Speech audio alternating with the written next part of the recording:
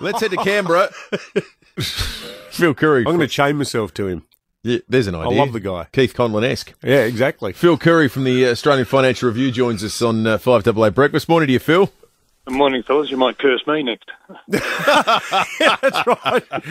Go and work for the ABC, mate. Oh, yeah. They don't like me much. Carl, you do regular star turns on the Insiders, mate. People love it. Oh, they love me. They love it. The viewers love me. Twitter loves it. Oh, yeah, Twitter does in particular.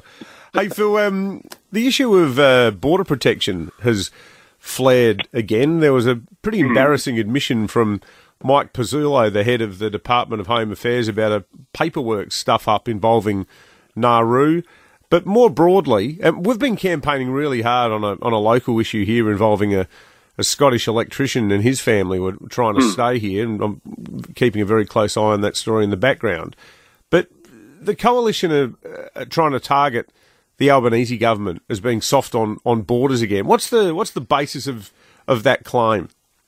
Oh, this doesn't relate to people like your Scottish electrician, Dave. This relates to people who came here by boat. And Kevin Rudd, I think, when he took the leadership back from Julia Gillard in 2013, he said, anyone who comes here from tomorrow onwards or whatever will never settle in Australia. But before he made that edict, about 20,000 people had come here by boat and were issued these things called temporary protection visas, TPVs. And they've been here now sort of, over 10 years. They've all been here over 10 years. They have this temporary citizenship status, so they can't sort of have full rights, like access to all the government services and working's difficult for them and public schools and stuff like that. And so Labor promised before the election that if they won, these people have been here on TPVs. They're clearly never going to go home. They came here before Rudd issued that you can't stay here sort of edict. So they basically issued them this new visa, which means they can now live here. Just become full permanent residents pretty much, for all intents and purposes. So what the coalition is saying, it's a weak on borders type thing. I think one of the shadow ministers said yesterday there'll be an armada of votes. Clearly, memories were sort of rekindled when last time Labor won the election. Kevin Rudd abolished the Pacific solution, and we all sort of witnessed the consequences of that. It was a complete disaster.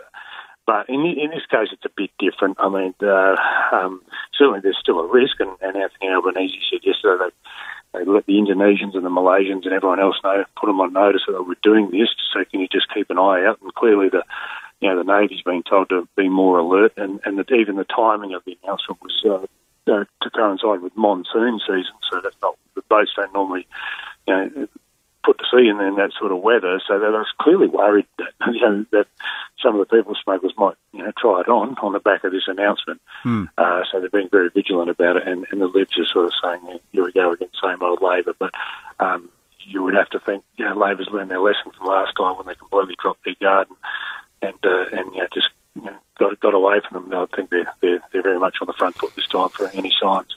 I've got to say, as far as we're concerned, the fact that Labor's prepared to open its heart to 20,000 odd people who arrived here illegally makes it much harder to justify giving the bums rush to a bloke who came out here at our behest to work as an electrician. Hopefully it doesn't get to that. Well, very much. And I think that was a point being made yesterday by a lot of people. Yeah, for sure. Those sorts of cases, so... but, it just sort of, Kevin Rudd was in the building yesterday because it was the 15th anniversary of the apology to the stolen generations, and he was giving a speech on that, and he got bailed up afterwards on boats, He said that 15 years ago. Deja vu. Anyway. To escape your political past.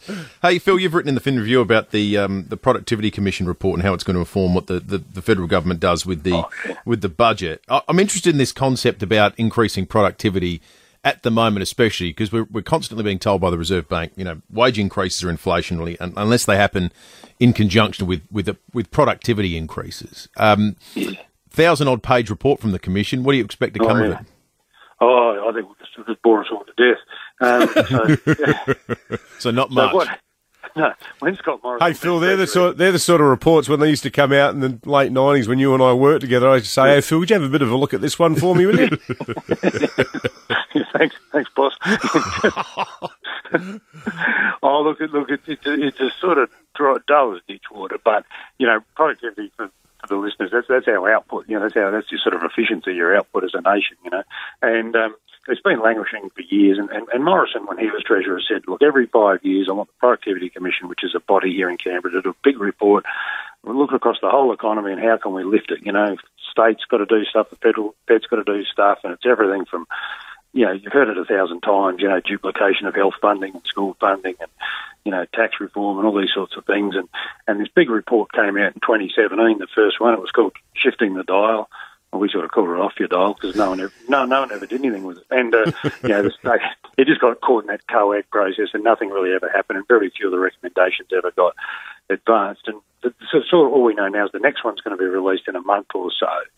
And it's sort of going to look at the economy post-pandemic, so it's going to have a few different recommendations. But the reason you sort of need to know about it is because Jim Chalmers, the Treasurer, really wants to sort of take a few things to the next election, which some people might find fairly unpalatable.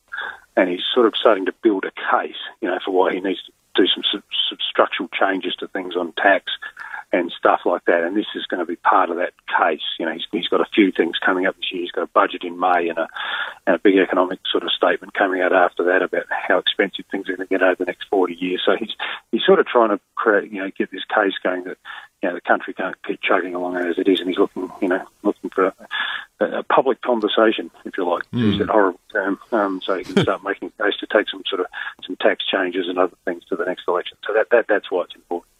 Great stuff, Phil. As always, Phil Curry, the National Political Editor for the Australian Financial Review. Thanks, mate.